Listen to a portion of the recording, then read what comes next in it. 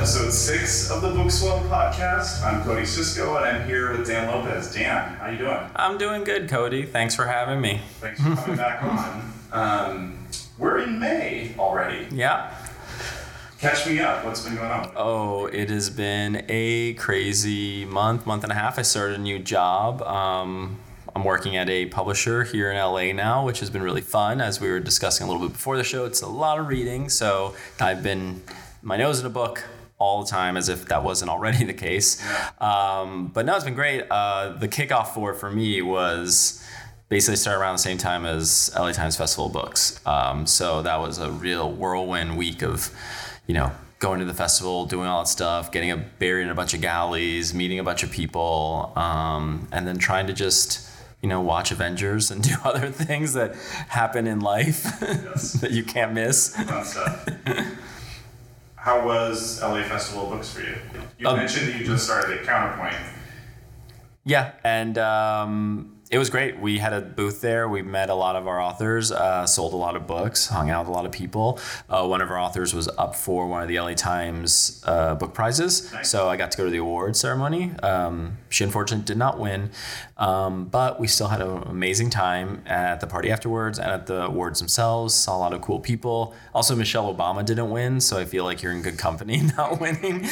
But no, it was a really amazing kind of festival, and I kind of felt that was 7,000 events that I would have otherwise had to go around the city to see. I got to do them all, but just like being at that one place. Concentrated. Yeah. Time and space, yeah. It always blows my mind, like how many people you run into, how many amazing authors are there, what a great programming they put on.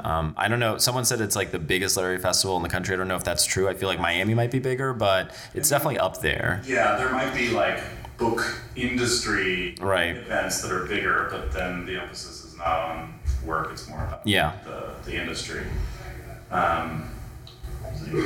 You were there. You guys were there. I was there. Yeah. It was a great time for us. We so the Made in LA group has been at the Festival of Books. This was the 3rd year in a row, and this time we had even more of our contributors come and hang out in the booth and chat with people who came up and bought books. So that was really nice. It felt more like a real kind of community that was growing around this, and we sold a bunch of books, and that's always it's always a good day.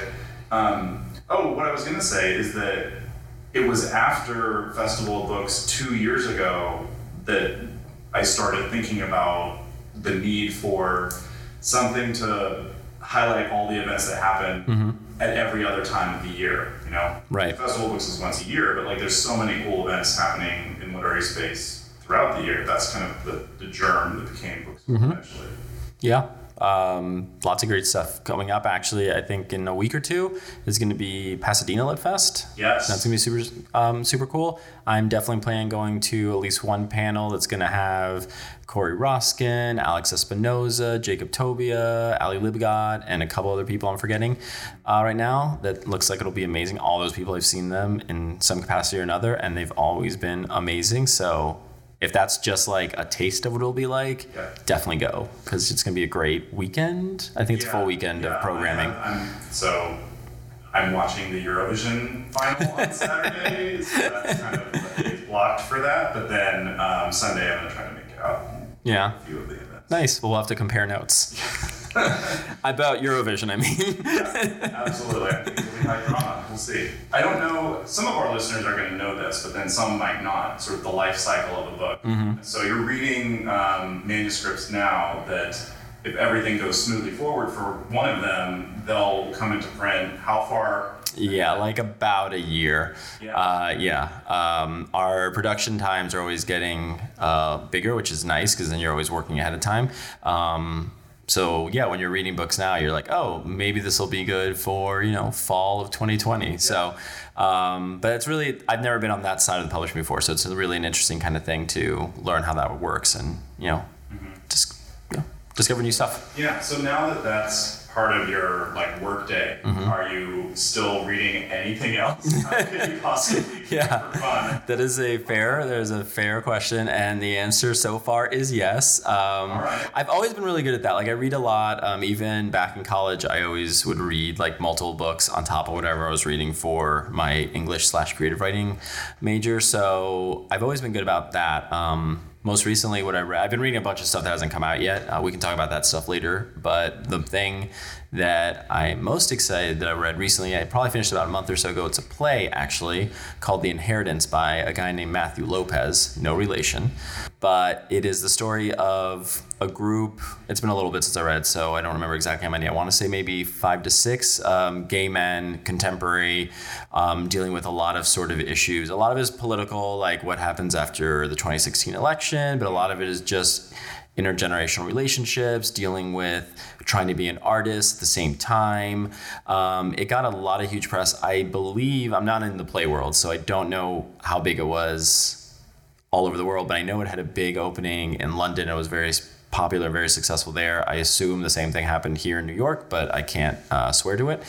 But I definitely recommend it. I don't read a lot of plays, but this one caught my eye, and I started flipping through it. And because it's a play, you read it super quick, but you would have read super quickly anyway, because it's just such an engaging narrative and it's formally inventive. The characters are really interesting. I had a great time with it, and it made me just kind of want to revisit things like Angels in America, even though this is not like heavy AIDS, everyone's dying type of thing, but it still has that same voice in the band, like that kind of like core group of gay friends making in the big city, you know? Mm-hmm. Oh, I'm intrigued. Yeah, it was really cool. What about you? What's been new for you? Let's see. I reread Not My White Savior, Memoir in Poetry by Jelaine Lee, and talked to her last week, so that'll be the interview coming up in the next segment. And it's always so, her writing is so crystalline. It's like barbed wire. It's and it's pointing out things that are not immediately apparent, around family, around belonging, around identity. Some of the examples that come up in her work are just routine stuff, like trying to find birth records, and right. as an adoptee from Korea brought to, I think it was the Midwest, maybe Minnesota specifically. There's things that are just things that she can't access about her like her background, her biography. Yeah, even her biology, some of the things that, she can never go find her birth parents and ask them to take a 23andMe test. Right. Like, things like that. But, maybe on rereading, the thing that struck me more was towards the end of the book, the poems become they open up a little bit more, and there's even a fanciful one called Teleporting Babies. Already love it. It's about, what if these, newborns and young children could escape the path that they're on in terms of being taken from where they were born and given to a new family. And it's it provides this like really kind of surreal humor that I think does really good things for the reading experience. It sounds like she has a point of view, and you'll probably get into this into the discussion.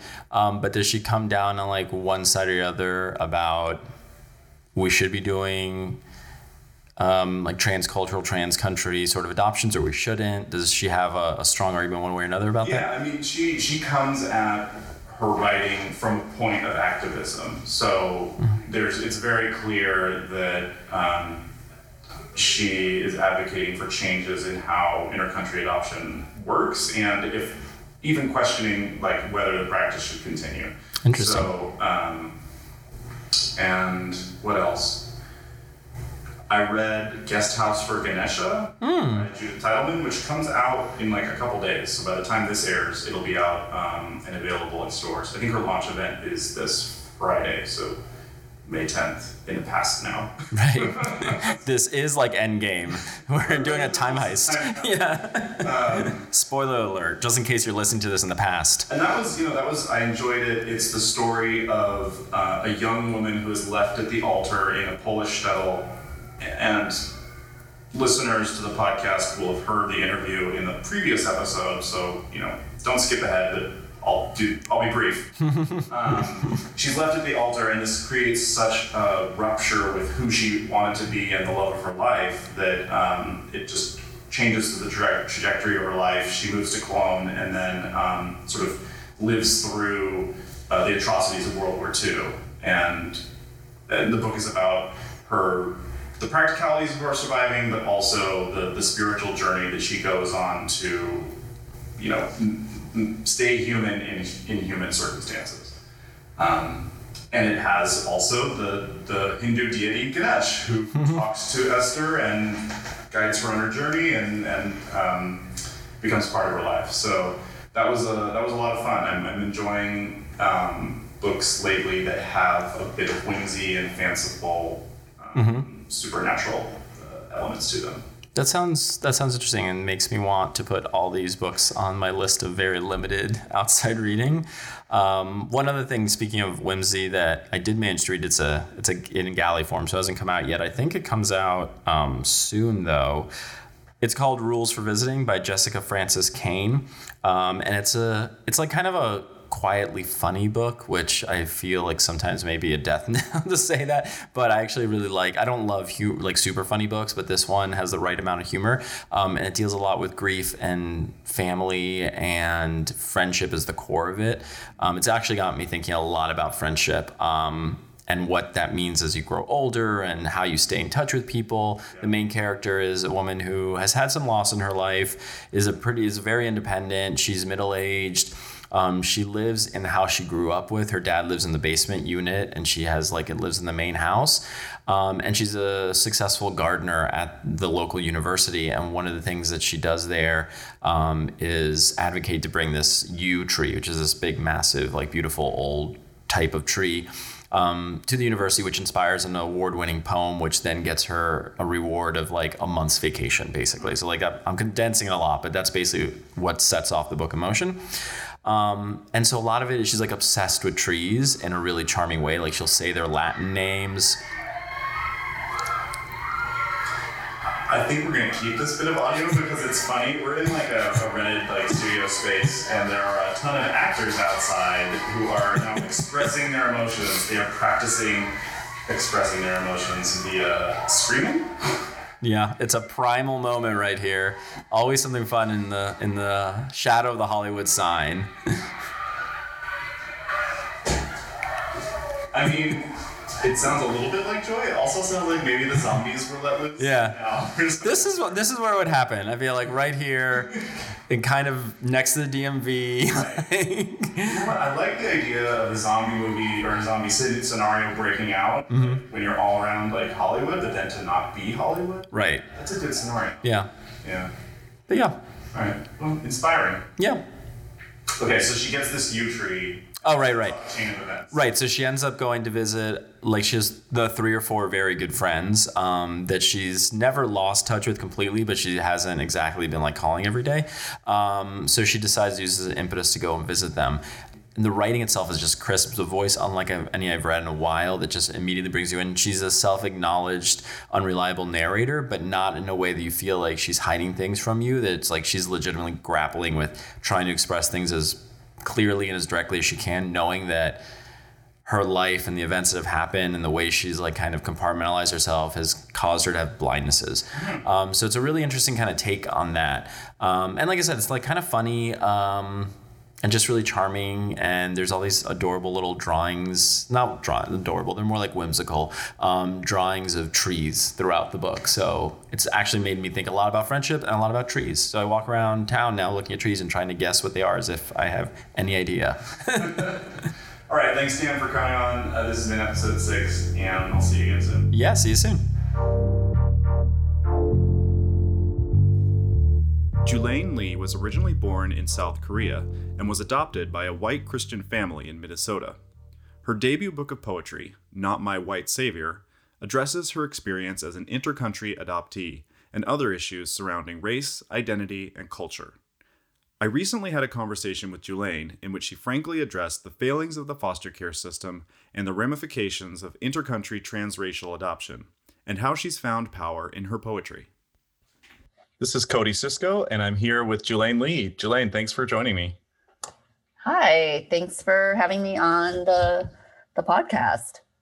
You dropped by the Festival of Books and we chatted briefly. How did that go for you? The chat or the Festival of Books? I hope the chat was okay, but yeah, how was the festival? You know what? I normally have gone to the Festival of Books in LA both Saturday and Sunday and tried to go to like stuff all day and everything and all night. That's And a lot. yeah, it is, especially if it's hot. And I wasn't able to go to anything on Saturday because of other commitments. And so I really only went to I really didn't go to anything on Sunday. I just went there, stopped by the Rare Bird booth, saw a few people, wanted to hear a couple people, but then it didn't work out. So it was really chill. And so it was actually like one of the best because I didn't try and do like everything. And you know what? Maybe that's the way to go. Like quality, not quantity. But it's hard though, because sometimes there's authors there that you're like, but they live so far away. Like when else will I get to hear them? So yeah. Yeah, it's a nice time when everyone sort of comes back and converges in one place. Mm-hmm. You're not living in LA right now, but you were previously, and you were in town, I think, for a couple workshops. Tell me about those. Right. So I had lived actually specifically in Long Beach. So I lived there, and then I moved in August to start a new job. So I had already committed before I left to participate in the Celia Center for Arts Festival, which the Celia Center provides therapy and art therapy and counseling, group counseling and individual, I believe, for adoptees and foster alum and also children in foster care. So, and not just like all, I think, adoptees who are children as well, youth. And so I wanted to still participate in it because it's not very often. I mean, I've done readings and so on that are, all adoptees, but I've never been part of like a whole festival. And as it evolved, it just became like more and more interesting. There were 2 shows, Friday, Saturday that everybody who participated or performed, I guess you could say, was an adoptee or foster alum, all adults. We had one birth mother who also shared their story. And I haven't really heard a lot of narrative from the foster care system. So I think that was really, I learned a lot, and I think it's really important to have that experience shared more publicly. And then on Saturday, I also facilitated a workshop for adoptees and foster alum. And again, I've never opened that up to, people who have aged out of the foster system before. So that was a new way for me to have that workshop, and I'm glad I did. And I think it will always be open to people. It's that one. It was like 18 and over. So, but I think it's important. And we had some, great, I think, interaction and everything. But I think it's, it just kind of like that whole experience kind of opened my eyes up more on like how the whole system of adoption and foster care, it's all interrelated, and just how important it is to, expand that narrative. What similarities did you see?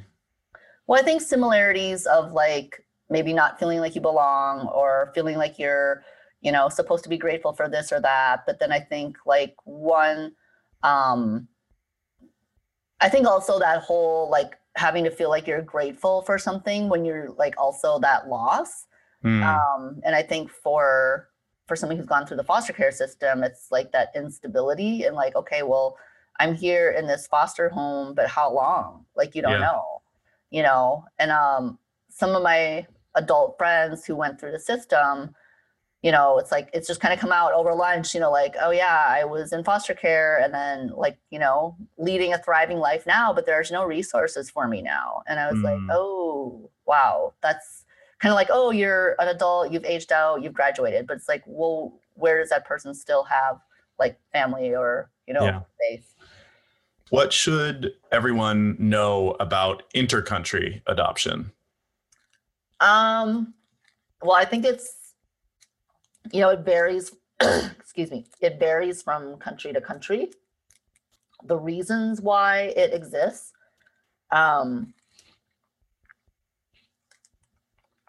But I think what people should know is that, again, I think the whole theme with adoption is that, you know, a lot of times I think that people are told, oh, you have a better life, you should be grateful. You know, I think, you know, especially like if we look at Korea specifically, like, oh, Korea was a war-torn country. It's like, well, I've gone back there as an adult and it looks like people are doing pretty well.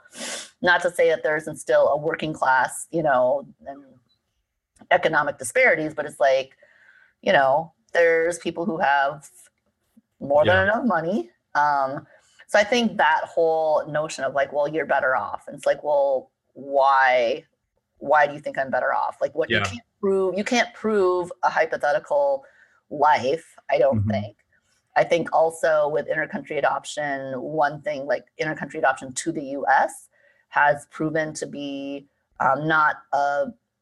it's not a system without flaws for sure, because we know, for example, the Korean government has confirmed that there's over 18,000 Korean adoptees to the US that never received their US citizenship. Wow. And because of us knowing people from other countries like Vietnam, the Philippines, Iran, several other countries where people were also not naturalized as US citizens, we estimate this could be in the tens of thousands. You know, it's hard to tell. So I think that's one huge flaw. I think also with intercountry adoption, a lot of times it's transracial adoption. So somebody being adopted by somebody of a different race.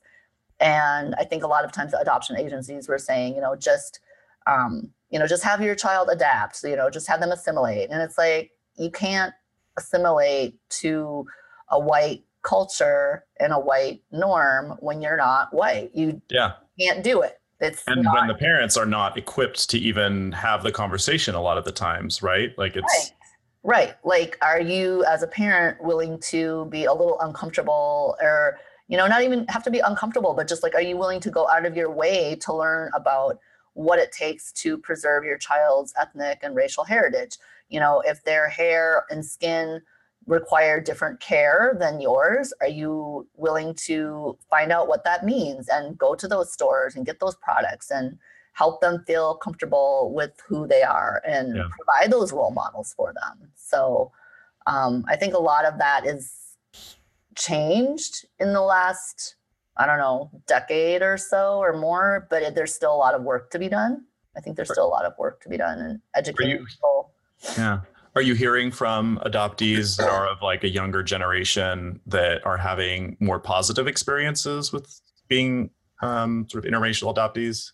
I would say yes and no. I would say yes on the level that there's more resources now. But I also think that when you just say, well, there's more resources, it doesn't mean that people feel more comfortable. If they're not like presented with those resources in a way that feels comfortable, if they don't have access to those resources, like just because a lot of schools offer, an ethnic studies, track or course, that doesn't mean that you are going to a school that has that. That doesn't mean that your school, just because we have Black History Month, doesn't mean that your school emphasizes it. I actually know that there are schools that don't take off on Martin Luther King Day. They have school, and it's like, well, what kind of a message does that send to children? Unless you're doing like a service work project or something to, honor Dr. King's memory and legacy. But I don't know that most people are. I don't know. I guess I was surprised. I've been surprised at the response, that what the conversation is with, I was going to say like maybe like people in their 20s, for example, transracial intercountry adoptees in their 20s. And I've spent a lot more time on Twitter in the last year or so than I had before. And it's interesting because I kind of thought for a while, it's like, okay, intercountry Korean adoptees, there's a lot of us that are like critical of the system. And within that, there's plenty of people that are critical of the system, but also appreciative of the opportunity they've had because of the family they were adopted into or whatever. So some people did not have great experiences, and we acknowledge that too. But I think that the interesting thing is that there are people like literally like college age messaging me and saying, thanks for writing your book. I'm glad to know that I'm not alone. Mm-hmm. And that makes me like really sad to think that people are still that's still part of the experience. And just being on Twitter too, there's it's interesting to see how it's not just intercountry adoptees. It's not just transracial adoptees. It doesn't matter what country, it doesn't matter what race you are. People are pissed off because of how the system failed them. Mm-hmm. There was a documentary that came out last year. I think it was called Three Perfect Strangers. And it was about these triplets that were split up and adopted to 3 different families. Wow. And this agency, Louise Wise, they had like this case study going on where they intentionally divided, like split up multiple birth siblings, like twins and so on, because they wanted like to do this, social study on them. This case ignoring the benefits of having a sibling, for example, though, and keeping a family intact. Yeah. So I think like the corruption is, it's widespread. It's not limited to, intercountry adoption from Korea. It's not limited to international adoption. It is widespread. I mean, there's, white adoptees in Ireland or England, that are like, coming together because they know the power in like being able to, meet up for a book discussion or whatever. And because they didn't have that, interaction and could have really benefited from it, earlier in life, perhaps. So one of the things I appreciated about your memoir in poems, Not My White Savior, is, it tells a very personal story in a way, but it also links it to the system that created the conditions for your life, and how you were raised. And the emotion that comes through is one of, palpable anger in some cases, and also sadness and also determination. But it also serves as a kind of focal point for your activism, which I find fascinating. And we've had this discussion before. For example, when you and Shonda Buchanan and a few others came to the publishing workshop, and we talked about activism and publishing.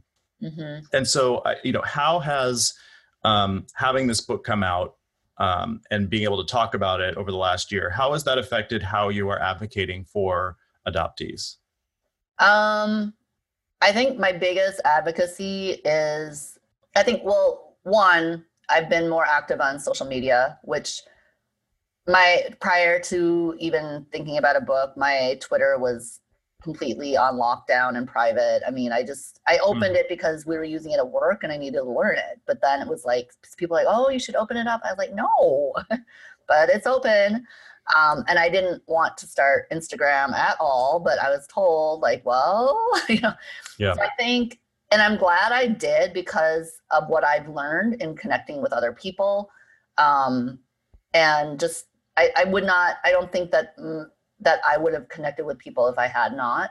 I would say like really still like the reason I wrote the book is because, I've been writing and reading, for a while. And, sometimes people would want to talk to me about something I read and I didn't really want to do that, or they'd want a copy of it. And I was just like, I was just getting up on the mic to like for my own therapy. Yeah. But I guess I felt like I was kind of finally at a place where it's like, this could be shared. And if it's helpful to at least one person, then it's worth it. And I don't even know what that means, helpful. Like, I think somebody messaging me and saying like, now I'm not alone. That to me is helpful. Like, cause who wants to feel like they're alone? I don't know anybody that, maybe there's like, I like to be alone sometimes. But I don't know anybody that wants to feel alone. Right. Being alone, in fact, I'm going to write this down. Being alone and feeling alone, I think are 2 very different things. That would make a great title. Okay. writing it down, making some notes here. But I think really my main like mission, I guess I would say still with the book a year later is, if it's going to connect with somebody and it's helpful, but also empowering other people to speak their truth, whether they're adopted or not, whether they're in the foster care system or not. But I think that's one of the things with the writing workshop that I did when I was in LA, and actually doing it again up in San Francisco here, next weekend is, providing that space and facilitating an opportunity for people to write and express. If they want to talk about the writing, they can, but to express things that they've maybe never felt like they could. Like, and I kind of like, through doing this workshop several times now, I feel like it's almost like, he writes something down. It's kind of that fear of, if you ever kept a diary or a journal when you were growing up, that like your parents or somebody would find your most private thoughts. And, it's like, no, this is for you only. If you want to go home and burn it, shred it, if that makes you feel better. But I've done this workshop, not just for adoptees and foster alum, but I've done it like for more general audiences.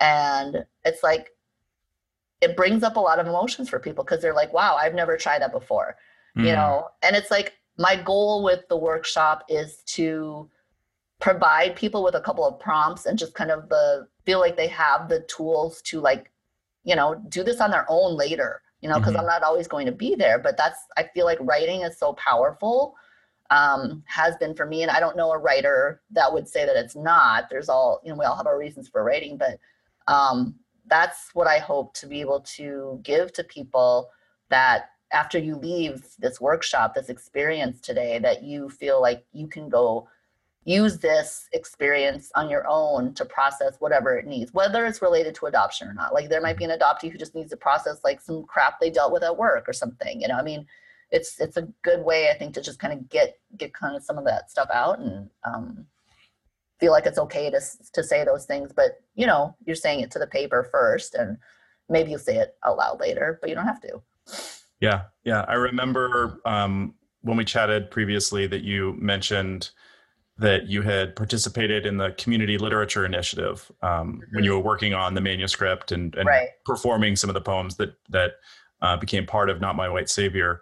Was that part of the process? Just, putting your own truth out there on the page and hearing other people's voices? Yes. And I would say, like, my class is very diverse, and the instructors I had, both writing and performance, were also, it was a very diverse group of instructors, which I think is really important for me. And, I wasn't sure, like, there were no other adoptees that I knew of in the class, and in an audience, like at an open mic, you have no idea who's there.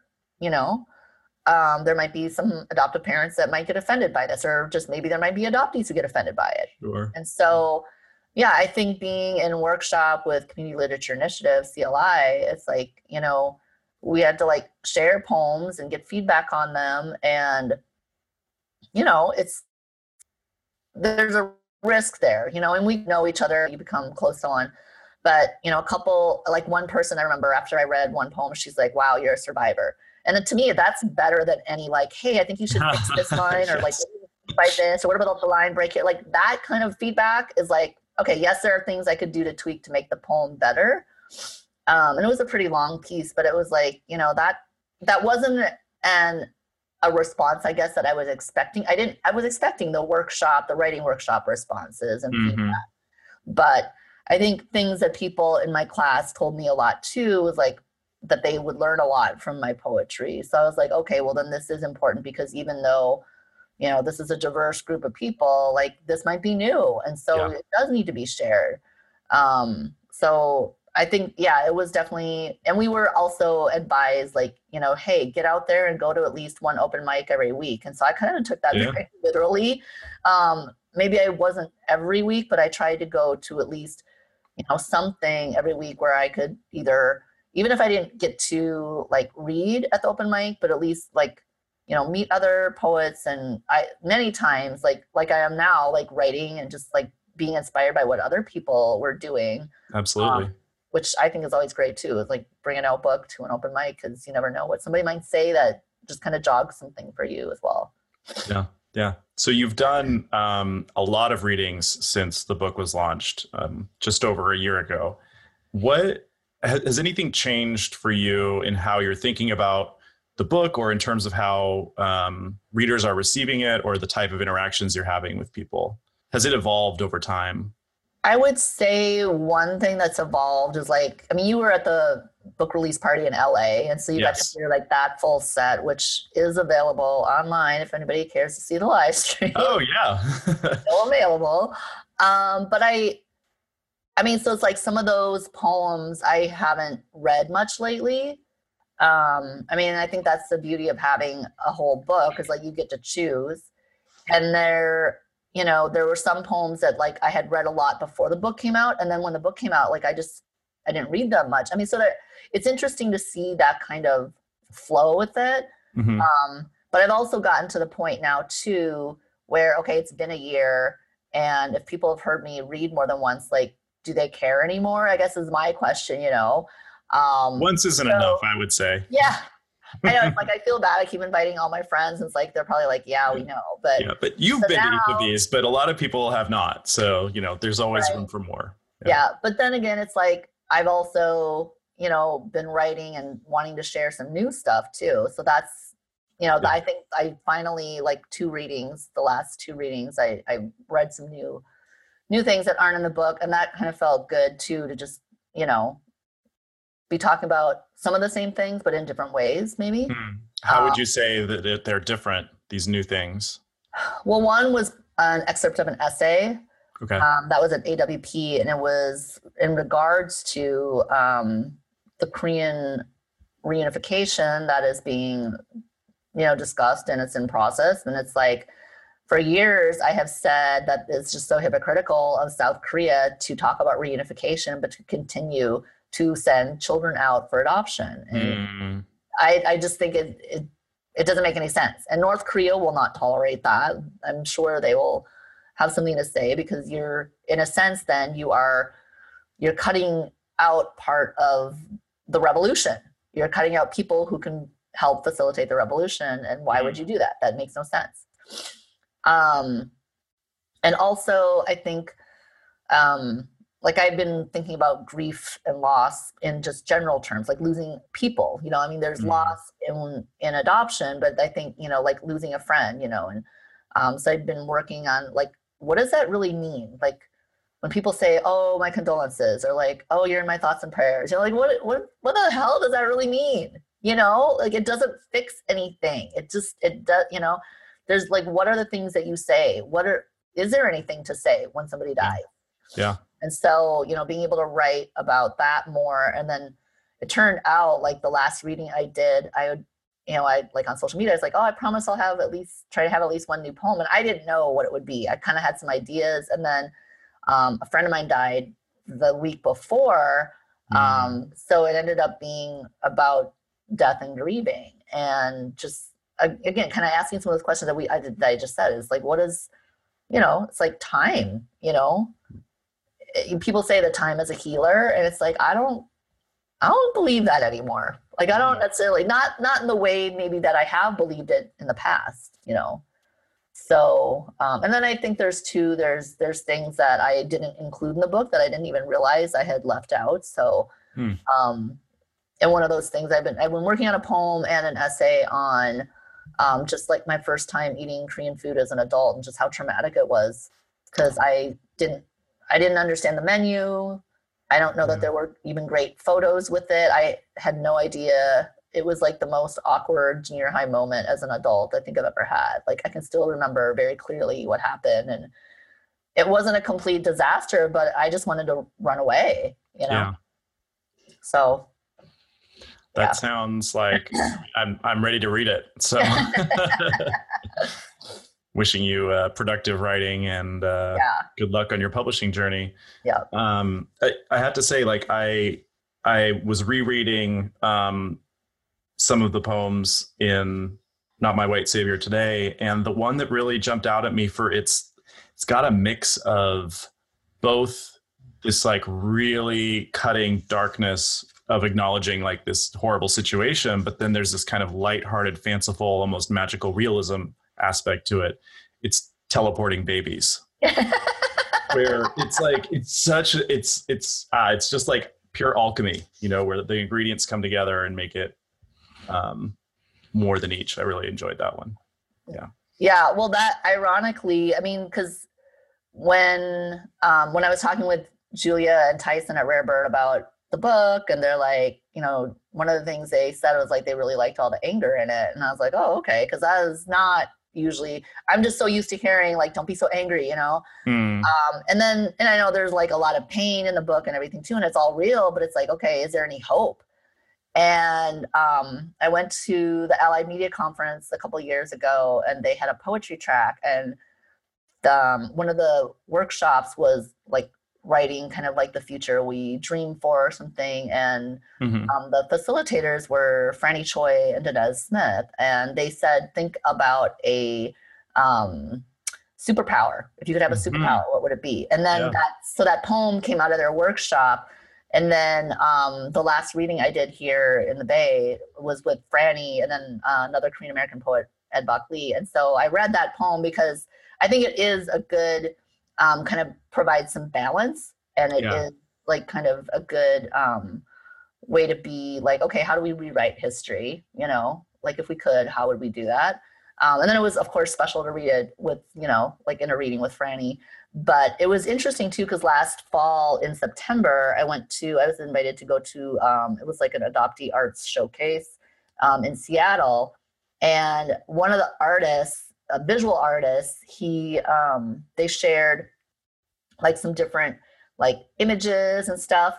And they started talking about like, yeah, I was just thinking like, wouldn't it be cool? Like when we were babies on the plane and they're putting us on the plane to come to America, like what if we could have just like got up and walked off?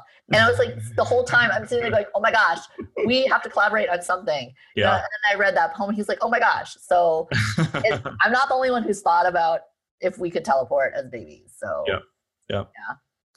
Taking back that power. Yeah, Jelaine, that's one of my favorites. So.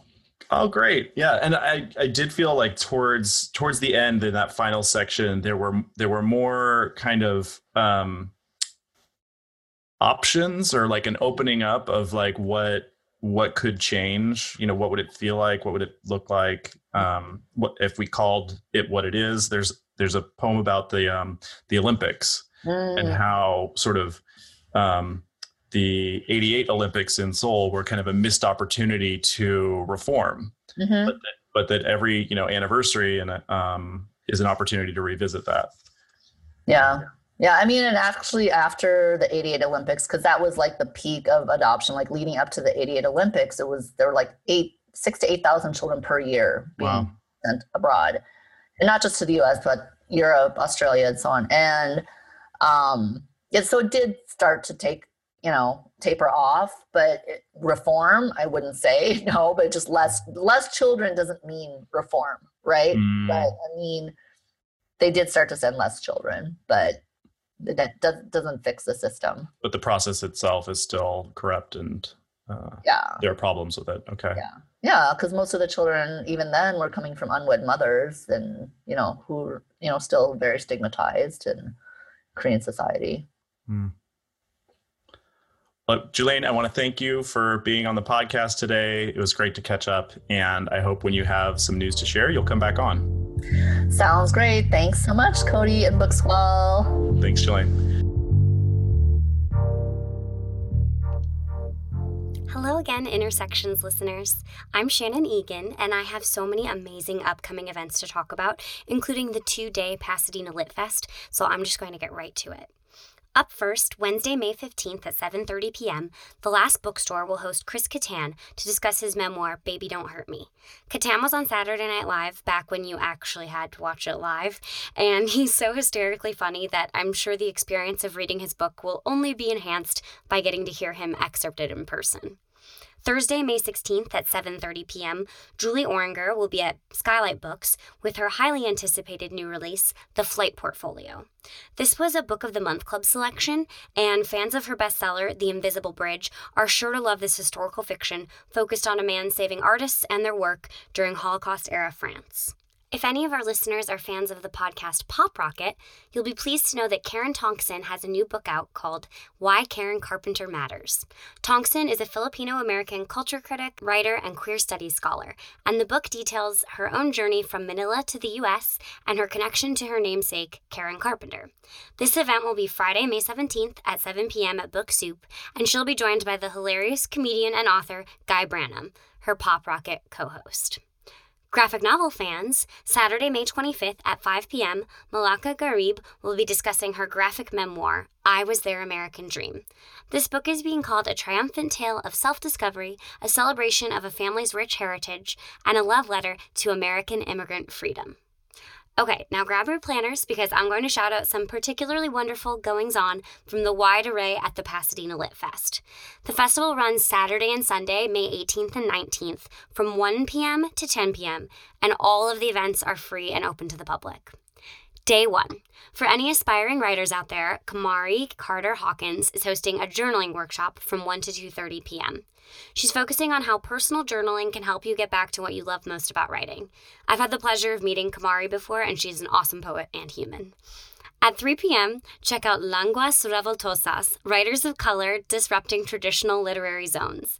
This multi-genre reading is about challenging perceptions of Latinx and POC writing and identity. At 6 p.m., I'm intrigued by the panel #WeToo, Sex Work in the Wake of a Movement. Feminist Press has a forthcoming anthology of the same name, focused on how sex workers are often left out of traditional feminist movements. Day 2. Any YA devotees out there may appreciate Be True to You, Own Voices and Empathy in YA, featuring Bookswell fave and host of the Queer Book Club at the Last Bookstore, C.B. Lee, among many others. That's at 3 p.m., as is the next event I just have to plug. If you're a podcast junkie, and I'm guessing you are, How Literature Podcasts Rupture the Space-Time Continuum should be right up your alley. It's all about how listening to bookish podcasts can make you feel like your endless commute isn't totally wasted time. Finally, I wanted to plug Community Storytellers, a reading from the students of the Community Literature Initiative at 4:30 p.m. If you've never heard of CLI, they are a wonderful nonprofit dedicated to serving the community through performance-based literature. Check them out and come and support their students. All right, I told you there were a lot of great events to get through. Check out our website, bookswell.club, as well as litfestpasadena.org for more comprehensive guides to these events and many, many more. And follow us on social media at Bookswell Club. Thanks for listening.